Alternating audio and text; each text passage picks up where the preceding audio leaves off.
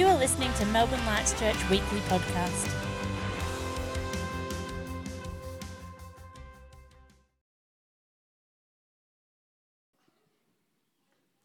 If you got your Bibles, would you turn with me to James chapter 3, please?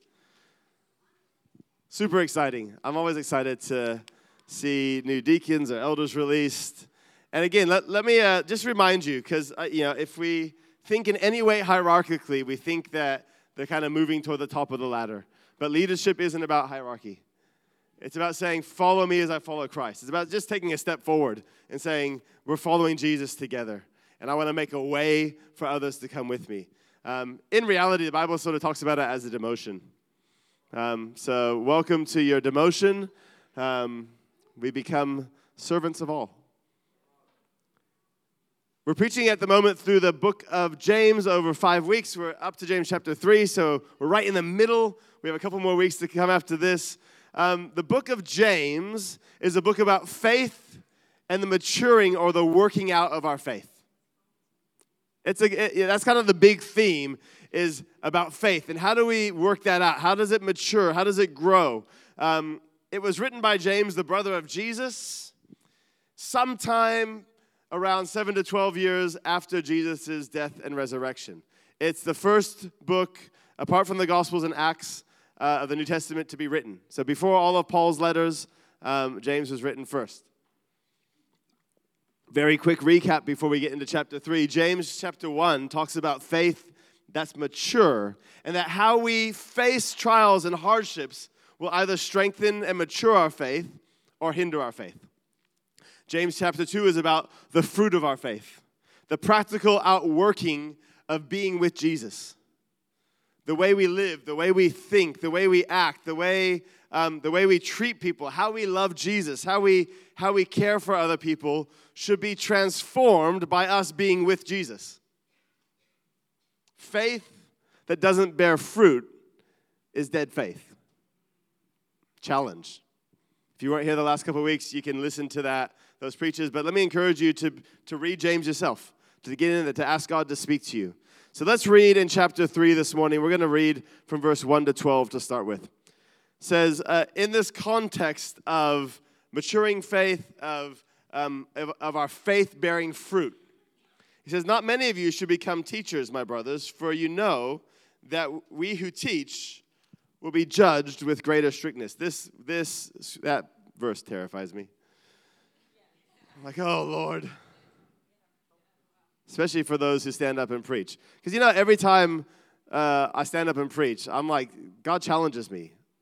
I never stand up here thinking, oh, this is really for them, and, I've got this all together. Because every time you preach, you're undone during the week.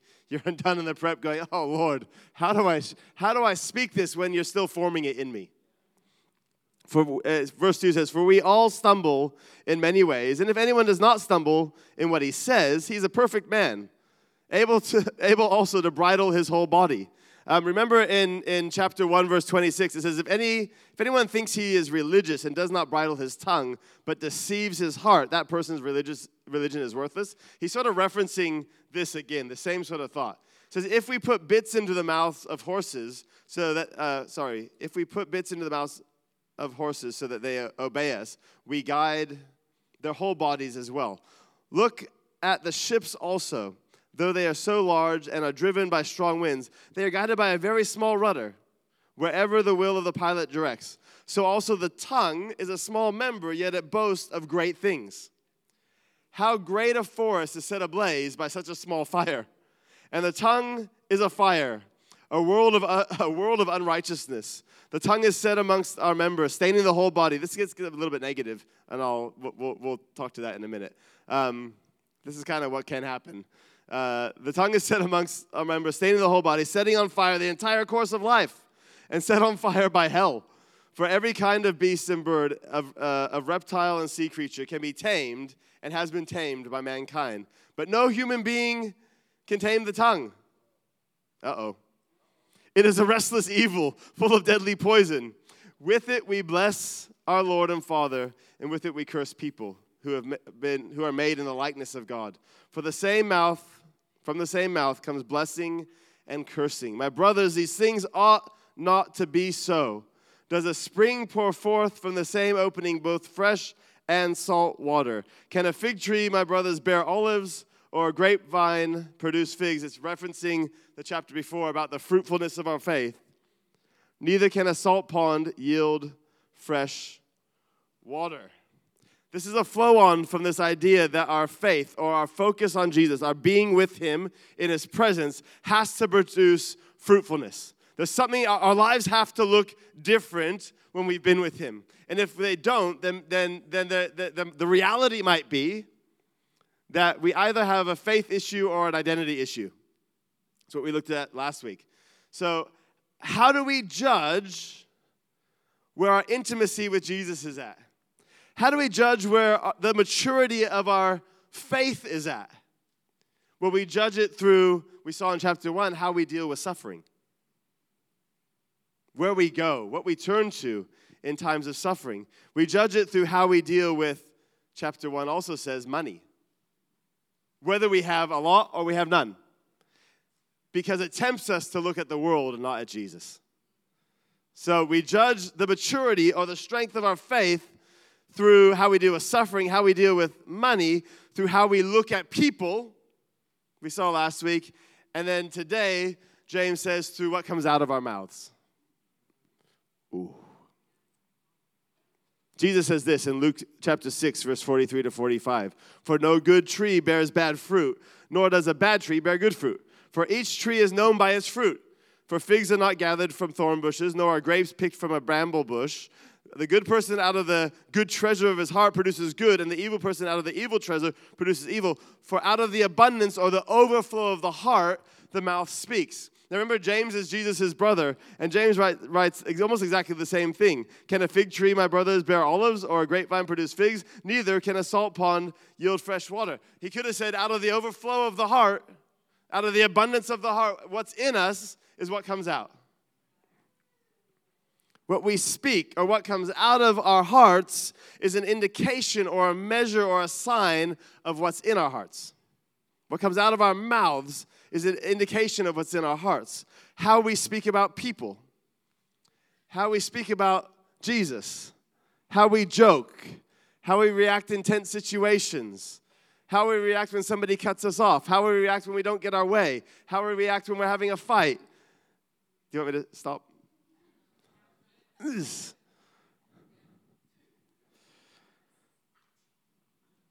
I find it interesting that in verse 8, James says, no human being can tame the tongue.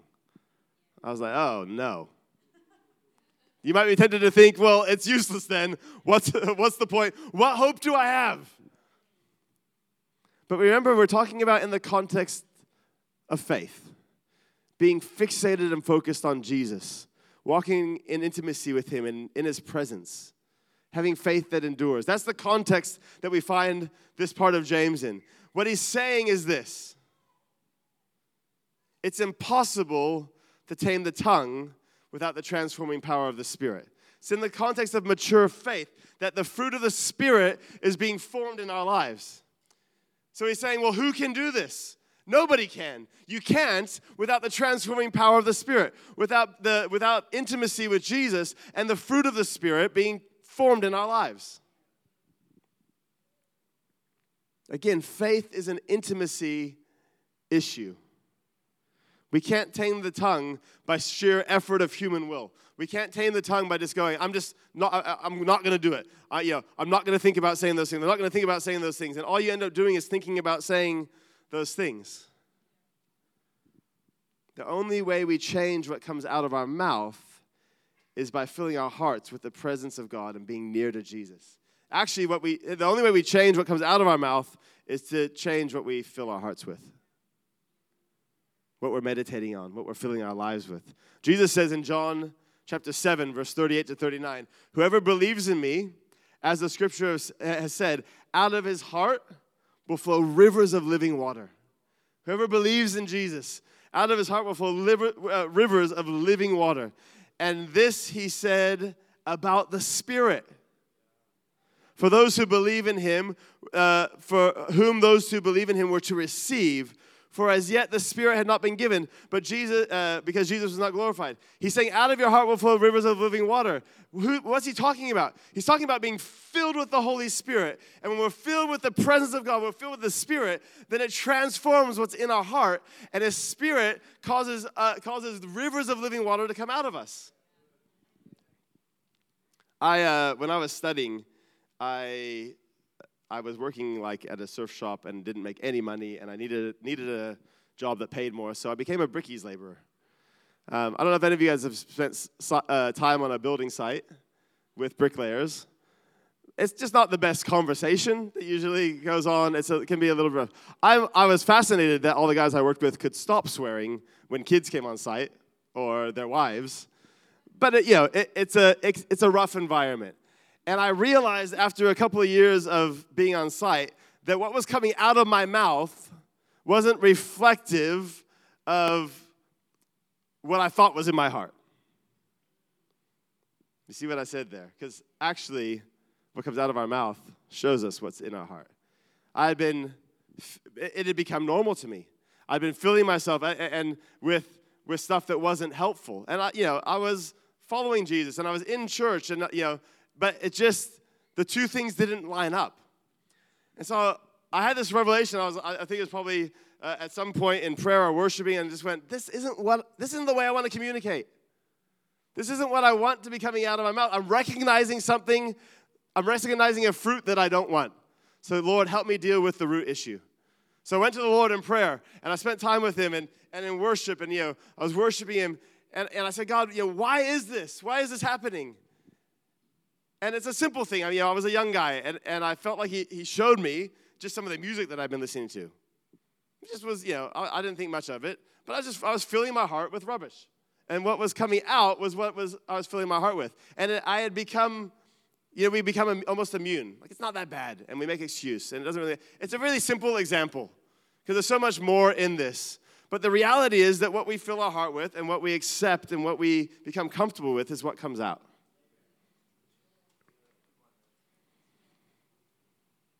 What comes out of our mouths is an indicator or a measure of what's in our heart. And so if you recognize an indicator or a measure that you go, oh, that's not the fruit I want to see, then take a couple steps back and go, well, what am I filling my heart with? What am I listening to? What am I laughing at? The Lord challenged me, I don't know, maybe 6 months ago. I followed a bunch of Christian meme accounts. They were quite funny. But you know what God challenged me with? Was that most of them were funny, and every now and then they were actually really negative toward what God was doing or other churches. And I got challenged, and I was like, what am I filling my heart with? Because we want to honor other believers, and even if they do things that are different to us, we want to still honor them and champion them. And if I'm spending all my time laughing at them and going, oh, look at how silly they look, that's not honoring. And so I had to go through my social medias and just unfollow a whole lot of stuff. And that's when, you know what? I don't need that. I don't need to be filling my heart with that. Again, a really simple and kind of silly example. But those are some of the realities for us if we're going to change. Because, see, we can talk about stuff and be like, be blessed and be good and go home and we just go on and live our lives. But, what are the nitty-gritty realities of the choices that we make? What are we filling our heart with? Because it's going to come out. There's also a power in what we speak. We have the power to build up or the power to tear down. We've been given authority. James says that we can set a whole forest on fire. Think about that for a little while. He's talking about a bit in the negative thing, and I think he's just making the point that without being full of the Spirit, we can't change it ourselves. In a bad way or in a good way, what comes out of our mouth can set a whole forest on fire. We can set a forest on fire for destruction, tear people down, speak poorly about them, or we can actually be the burning ones that set people on fire for the Lord, that talk about the kingdom, that talk about the testimonies of what God's doing, that stir other people's faith. James says it can change the entire course of life. Proverbs 18 verse 21 says, death and life are in the power of the tongue. Death and life. Please go read all of Proverbs 18 this week, because I don't have time to read it this morning, but it's actually amazing. Just so much wisdom in there. There's so much that, in actually just even that chapter, but in all of Proverbs, it speaks a lot about words. There's life and death. And something that I realized, I think, having kids, you realize, even just speaking to young kids, the power of your words. Because the older we get, because we've been hurt and we've been let down and people have said stuff that's unkind, we learn to put up walls and masks. So someone says something cutting or hurtful and we kind of go, and we smile and we're polite. But when you say something to a little kid and you realize you're speaking negativity over them, you see the eyes well up and you go, oh. You realize that when you speak life to them and you encourage them, they come alive. How do we speak to our kids? How do we speak to ourselves? How do we speak to others? Because, we can speak life and death over ourselves. It actually starts with us. I think it's one of the biggest challenges for believing believers, for faith-filled believers, to change the way we speak over ourselves. This is not. I'm not talking about like self-help. I'm talking about declaring the truth of who God says we are, not the lies of the enemy. I am a son of the living God, even when I don't feel like it. I am loved. I am chosen. I am anointed. I do have the Spirit of God with me. Do we speak life, or do we say things like, I'll never be enough. I'm broken. I'm traumatized.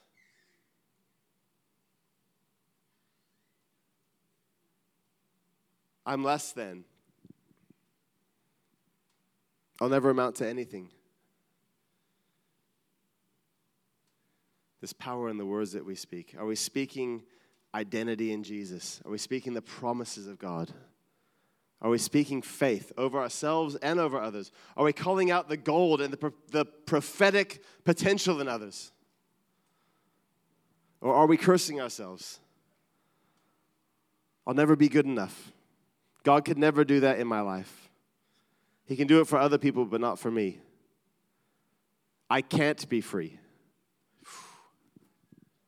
Be careful what you come into agreement with. Be careful what you speak. Be careful what you speak over yourself. Be careful what you speak over your kids and others around you, because it has the power to bring life and death. It has the power to change the entire course of a life. I would rather err on the side of speaking overly positive and encouraging to my kids than negative. I'd rather say you can be anything that you want to be. Now, is the reality that they can be anything that they want to be? No. But I'd rather they believe that they can be anything, and I call them into their potential to be like, you'll never do that. You'll never be able to do that. Who am I to say that you can or can't be the future Prime Minister of Australia? That you can or can't be, an evangelist that sees the multitude saved? That you can or can't be a sports person? Or that you can or can't be a business person? Who am I to say that over them? I'd rather say, you know what? You can do anything that you want to be. You go after that. You pursue it with Jesus. Put the kingdom first. Do what He's called you to, and God will make a way. I'd rather call out the potential than be like, nah, you'll never do that. Because you know what they're gonna believe, and what's gonna become of them if I keep saying that? They're never gonna do it.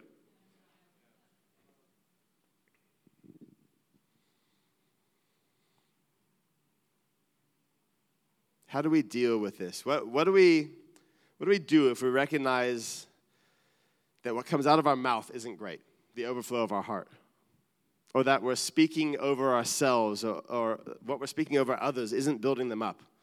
How do we continue to grow sort of positively and become more like Christ in what comes out of our mouth? Because I think this is a super important thing, especially in our culture.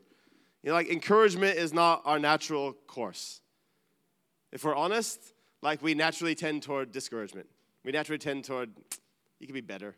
How was your day? Not bad. I mean, your day was probably our day was good, But I don't say, I had a good day. Not bad. Could have been better. I mean, obviously it could have been better, but we lean toward the negative. What's going on? Not much. In our culture, encouragement, speaking well of each other, speaking life over each other is not our natural persuasion, instinct, default. Thank you. It's my thesaurus in the front row. We've already seen that it's through the transforming power of the Spirit. So what do? It's through being filled with the Spirit. We've seen that already. It starts through faith, and it's a faith and intimacy issue. I mean, it's like every week is the same thing because we're reading out of the same book. So if you don't get this by the end of week 5, we're just going to go back to the start of James and just go again. It's a faith and intimacy issue. It's about being close to Jesus. It's about being full of his Spirit. But then James writes this. Let's read from verse 13. He says, "Who is wise and understanding among you? By his good conduct, let him show his works in the meekness of wisdom." If you have a paper Bible, circle the word wisdom. "If you have bitter jealousy and selfish ambition in your heart, do not boast and be false to the truth. This is not the wisdom that comes down from above, but is earthly, unspiritual, demonic." Oof. Thanks, James. Hurt us.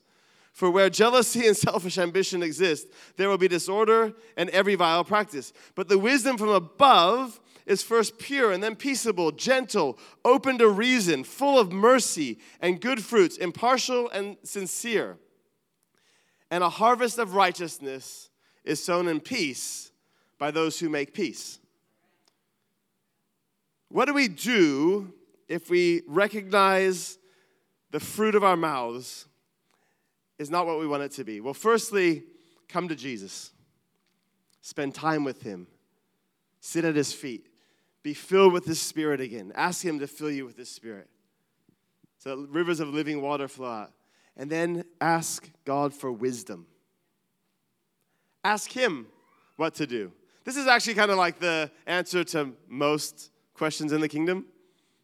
Ask God what to do. Because actually the answer to every decision and everything that we face is found in his word.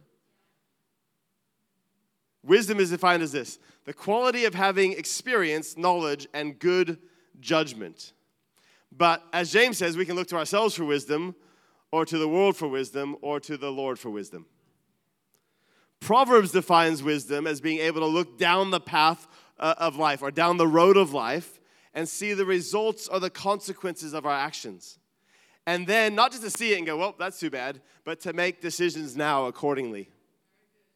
I look down the path of life and I go, oh, the way I'm heading, that's not where I want to end up. But if I do nothing about it, I'm going to end up there. If I get on the freeway and I drive through Melbourne and I suddenly realize I'm on the Great Western Highway and the sign says in 800 kilometers you're going to be in Adelaide, I might go, oh, man, I didn't want to go to Adelaide. I was trying to go to Sydney. But unless I change direction, I'm still going to end up in Adelaide. If you just keep driving, and then who's to blame when I get to Adelaide? But like, dang it, the stupid car took me to the wrong place. No. So wisdom is looking down the road, seeing the result of our action, going, that's not where I want to be in 10 years' time, 20 years' time, the end of my life. That's not where I want my relationships to be. That's not where I want my family to be. So God, would you show me what I can change and adjust now so that I'll be closer to you? Like, that place isn't as close to Jesus as I'd like to be. It's not bearing the fruit that I want to see. So what do I adjust? There's wisdom, though, that's from the world. So when we come back to this place, and I go, oh, man, the fruit of my life. So what's coming out of my mouth isn't what I want it to be. And I go, if I keep going this way and I look down the track, I'm going to see kids that are insecure. I'm going to have broken relationships. I'm not going to be as fruitful in the kingdom. So that's not what I want. So I don't just keep going that way. I come back and I go, well, how do I change? Because the Bible says I can't just do this on my own. So I say, Lord, help me. Fill me with your Spirit. Lord, deal with the uncleanliness. Deal with the stuff in my life. But also I say, okay, is there specific things? We go, well, the music you're listening to doesn't help. The people that are in your life, I mean, you might not be able to get away from your colleagues, but you can ask them, hey, can we take it easy on all the stuff?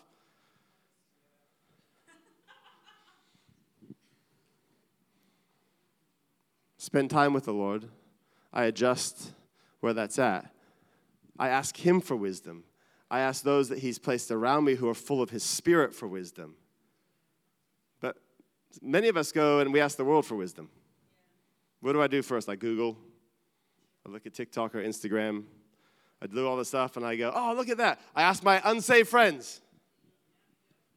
I mean, they'll tell you their perspective, but I guarantee it's not going to be kingdom perspective.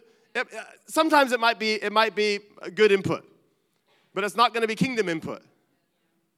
And if we want the fruit of our lives to be the fruit of being filled with the Spirit and becoming more like Jesus, then we need to ask people who are filled with the Spirit and becoming more like Jesus for their wisdom. We need to ask him for his wisdom.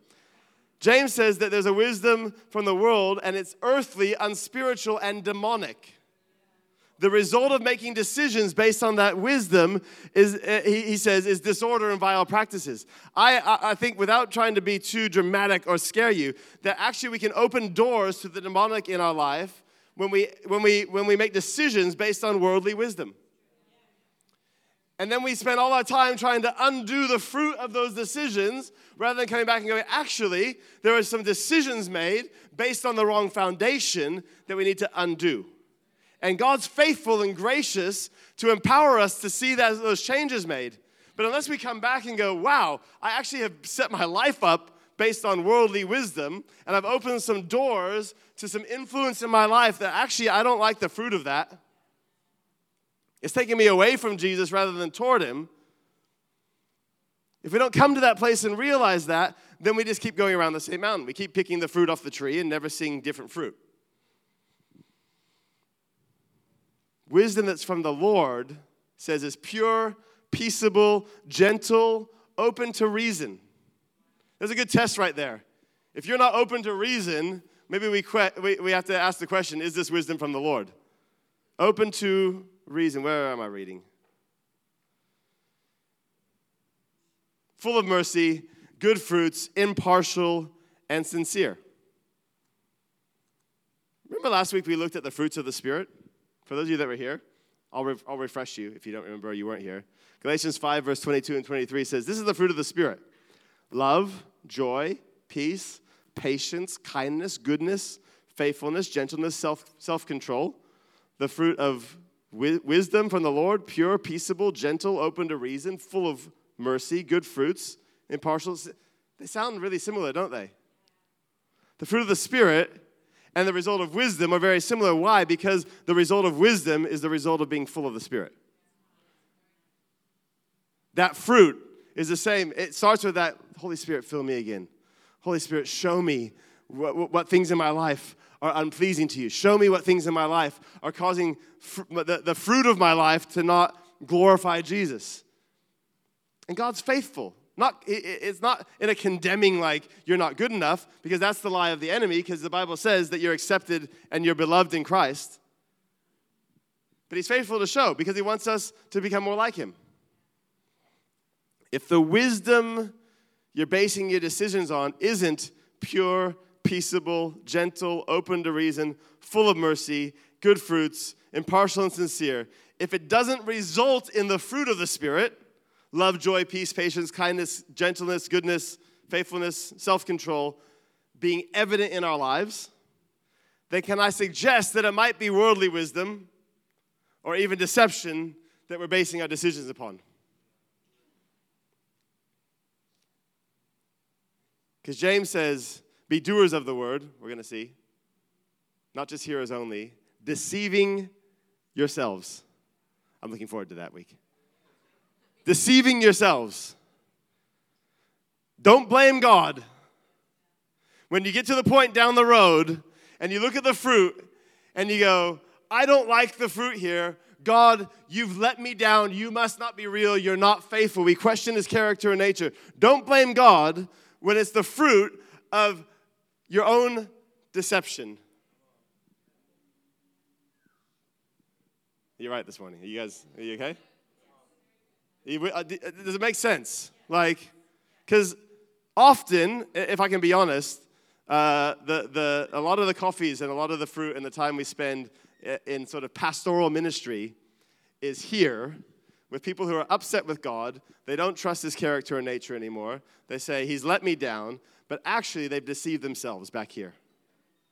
And unless we're willing to let the Holy Spirit come and shed light on what happened here, we just go around the same mountain and the same mountain and the same mountain again.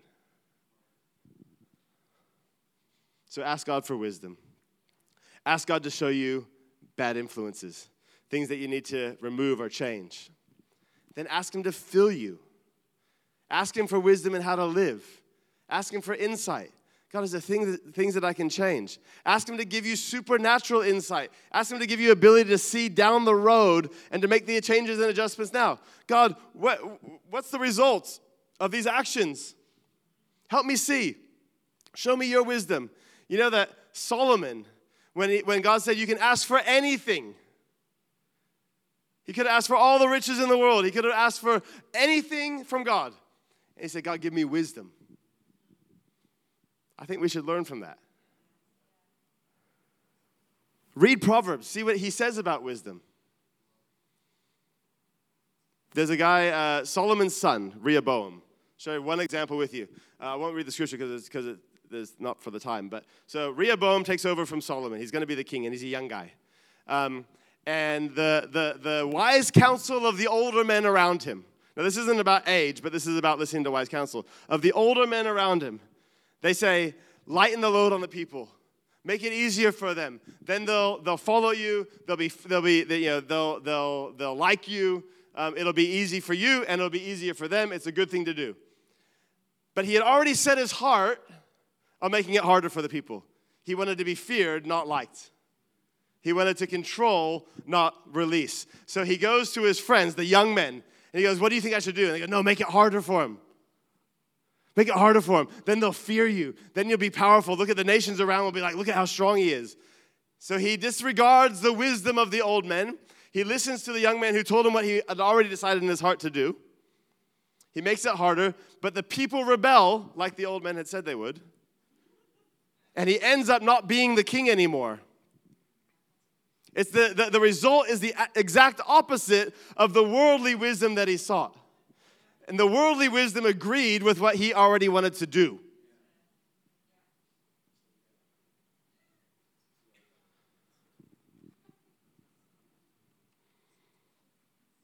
Listen to the old guys. I mean, honestly, there is. If you're younger, I'm going to put an age on it. If you're younger, you need older people in your life. If you only ask your friends, you're insane. And you're destined to go around some of the same mountains and have to relive some of the same pain that you could have been free of if you actually just listen to people who have been there before. That's what I love about church, is that literally there's people sitting in this room who have been there before, who have lived the pain, have seen the victory, have learned the lesson so that you don't have to learn it. But how often do we go, what do you know? Whatever. I'll do it myself. And we end up 5 years, 10 years, 20 years in the same place and going, oh, man, I didn't have to go through all of that. You get to leapfrog. Young people, it is a blessing. Ask the input of people who are full of the Spirit. If they're not full of the Spirit, don't ask for their wisdom. Just the fruit that it'll produce is not the fruit that you want in your life. When we're honest, when we're real, when we put into practice this stuff in our lives, we will see a harvest of righteousness. And a harvest of righteousness is sown in peace by those who make peace. The cry of my heart is not just that we would respond because I preach something, but we would respond because we want to see a harvest of righteousness. Because there's people who are desperate and broken and hurting, and they can be set free by Jesus. They don't have to live in that place. You don't have to live in that place. You can be set free and healed. You don't have to go around that same mountain again.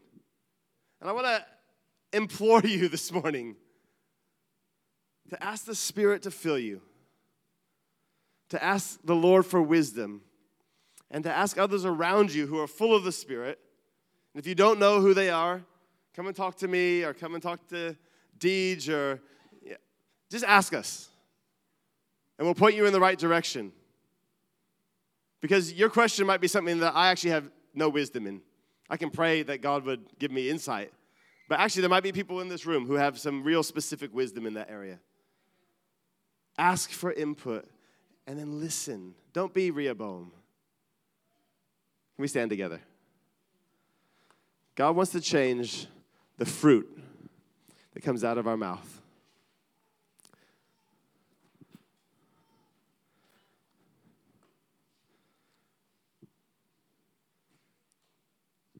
Can we respond to him this morning?